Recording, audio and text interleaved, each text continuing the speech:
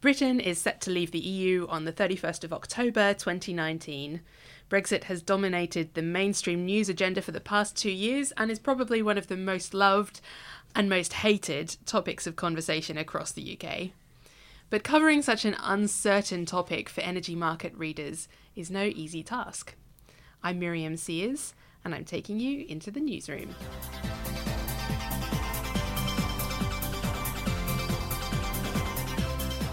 So I've got with me today Tom Rogers and Chris Summers, and they both cover the UK power and gas markets, or the other way around, gas and power markets. And I wanted to chat to them because Brexit is all over the news and Twitter and LinkedIn and everywhere. Dinner conversations, pub conversations. When you travel to different places, people ask, what do you think about Brexit? So it's just everywhere, and there's a thirst for knowledge about Brexit. But covering Brexit-related news for our reports here at ISIS hasn't been that simple. So I wanted to chat to Tom and Chris about it. Tom, you've been covering Brexit basically since the vote in 2016. I remember the vote happened, and the next day or that week, some senior people in editorial, including yourself and the equivalent power reporter, sat down and just had a massive brainstorm session to try to figure out what are all the different angles that we need to cover and ask questions about, and things like, what does it mean for Britain's involvement with the EU for pre-law proceedings, and what does it mean for the outlook for liquidity on the markets, and what about financial regulation and the capacity markets? And there's just so many elements of Brexit that we sat down and needed to try to figure out and then write about for our readers. It's now been 2 years since we had that initial how are we going to cover this, and then made a plan. How would you describe, I guess, how would you sum up what it's been like covering Brexit over the past 2 years since then? Interesting question. I actually remember, I think I was on the morning market shift, the morning after the referendum results, sort of expecting to see, some sort of madness going on in the markets, and maybe this sums it up to an extent, was that there was a shift in pricing because of what happened with the currency markets, but there wasn't this huge amount of risk premium like put into the UK gas, the UK power curve. All that sort of stuff didn't happen, and at least for me, someone covering the gas and also looking closely at liquidity, it's been more of a case of knowing when not to cover. Yeah. Of being careful of not attributing everything to what was happening with the political discourse, because everything was so fluid, and something that looked binding 1 month or 1 day suddenly was irrelevant the next day. And it's difficult because, as a citizen here, it's something you're paying attention to, and it's something that deeply sort of personally affects you. But when it comes to reporting sort of energy markets, you have to be careful to make sure you really nail down which factors are or are not going to be impacting what our subscribers would be interested in. Yeah, right. Brexit is everywhere. In every single newspaper, every day there is a story about Brexit, and on the news in the evening. I was saying to a colleague the other day that it's actually really addictive. I keep on watching YouTube videos to try to find out, understand things like the role of the speaker and like all those little bits. But for us in particular, our readers are energy market participants, so they'll be looking what they really want to know, or hopefully what listeners really want to know, if we've got listeners who are subscribing to our reports, but is what's going to make prices go up or down, or impact gas supply or demand, or power supply and demand, or the way that people do their jobs. And when it comes to Brexit, it's not quite that clear in a lot of areas. Nope. What the angle is there. So, Chris, you've kind of started covering the UK markets more recently. What's been your kind of what's been your tactic, or how have you kind of approached Brexit? Yeah. I mean, that's interesting. The fact that you seem to think I have a tactic is quite interesting in itself. I think it's just about, as Tom mentioned, sort of breaking through the noise, and not necessarily assuming you have to write a story just because there's been some mainstream Brexit news, because, as you say, it's happening every day, and really just sort of trying to focus on, if there is actually a sort of proper announcement about policy, and obviously they're quite few and far between. That would certainly be something we'd look at covering, but if there's an announcement about the colour of passports after Brexit, you have to be careful just to sort of ignore that.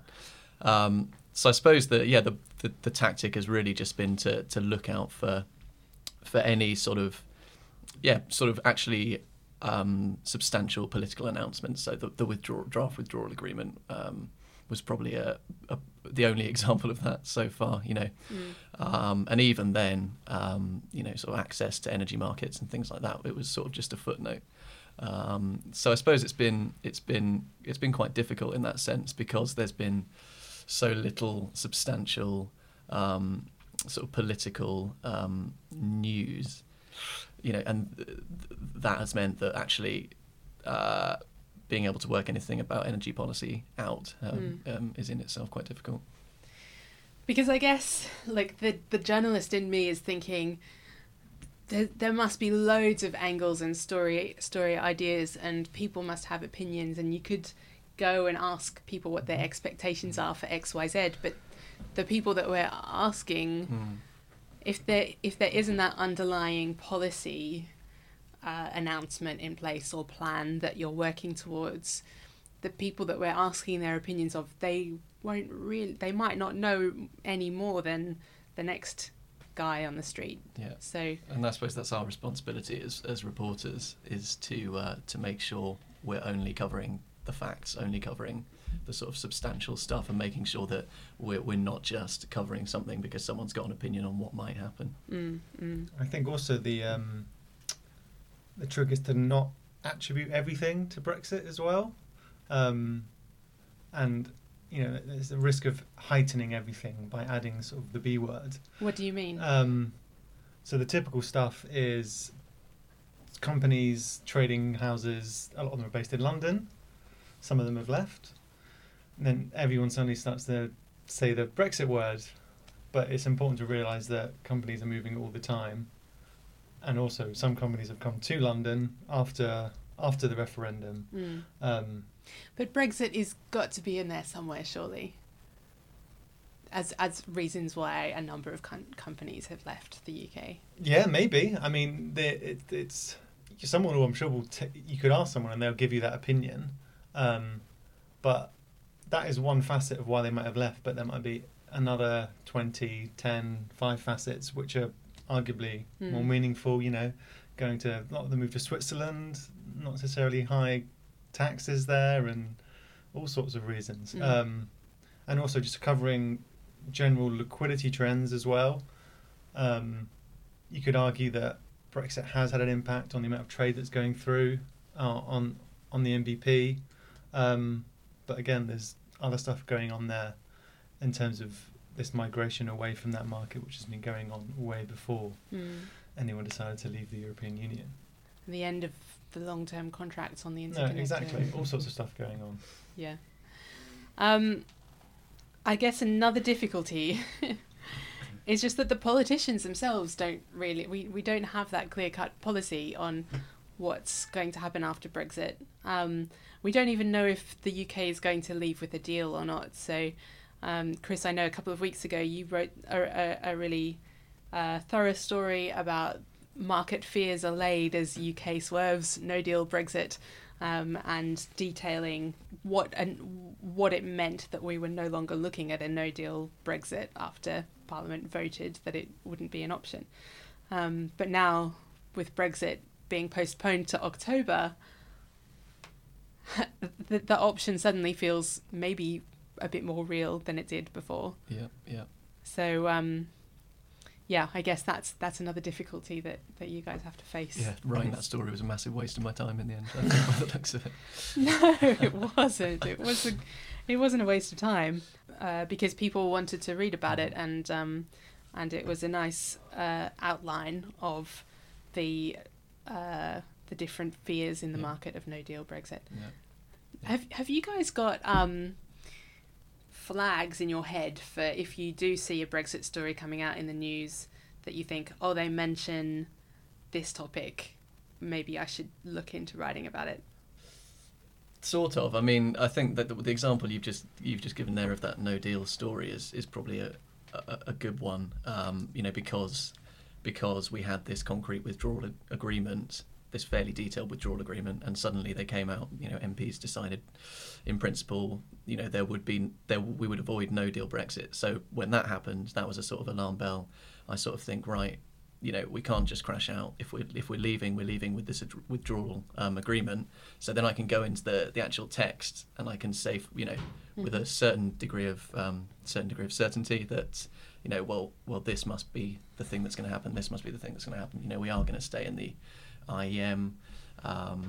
We are going to stay in the ETS until the end of next year. So that was a sort of a nice example of that, I suppose, of a fairly concrete story. But as you say, that's all up in the air again now. Yeah. I think stuff just like broadly on cross-border trade, on tariffs, on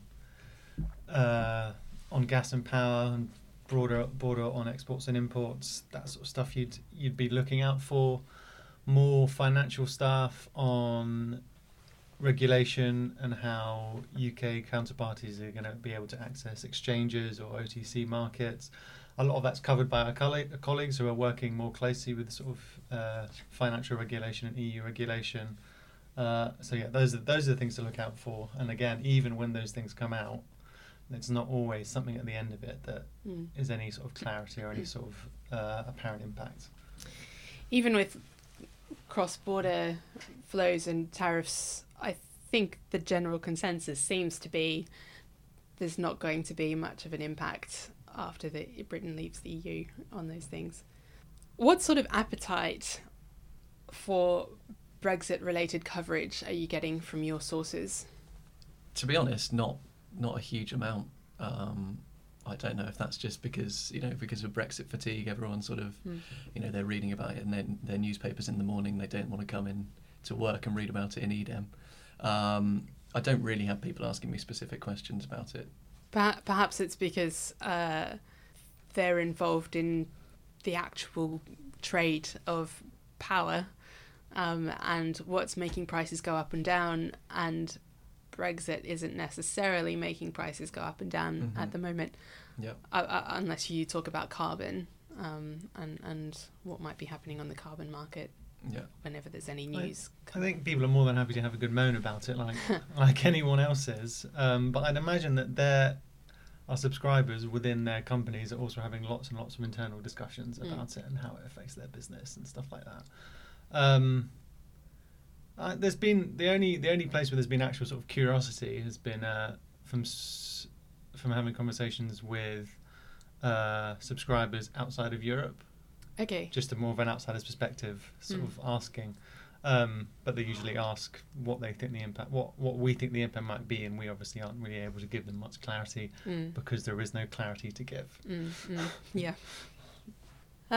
So over the next few months, up until October, who knows what's going to happen? Whether we'll leave the EU with a deal or without a deal, or whether there'll be more extensions. How are you going to be focusing on covering Brexit well for our subscribers over the next few months? Probably similar as to how we've been doing it up to now, which I think has probably been pretty good. Sifting through all the other stuff that isn't going to have any impact on energy markets and nailing down what will or might. not getting and trying to not get whipped up in all the enthusiasm or lack thereof around everything. So you could say, in a way, our Brexit coverage is not just writing about Brexit for the sake of writing about Brexit, because everyone is writing about Brexit, but identifying the really important stories that will be important to our readers, and then really honing in on what that means. Yeah. I suppose, we here at ICIS wouldn't write about anything unless it impacted supply and demand or prices on European energy markets. And I suppose our coverage of Brexit is just exactly the same as that. Yeah. So keep on reading our reports if you want to stay up to date with our coverage of what's happening with Brexit, if it's going to impact energy markets. And you can also listen to ICIS Energy podcasts via Spotify or iTunes, and you can hit the subscribe button as well if you'd like to keep up to date with our latest podcasts.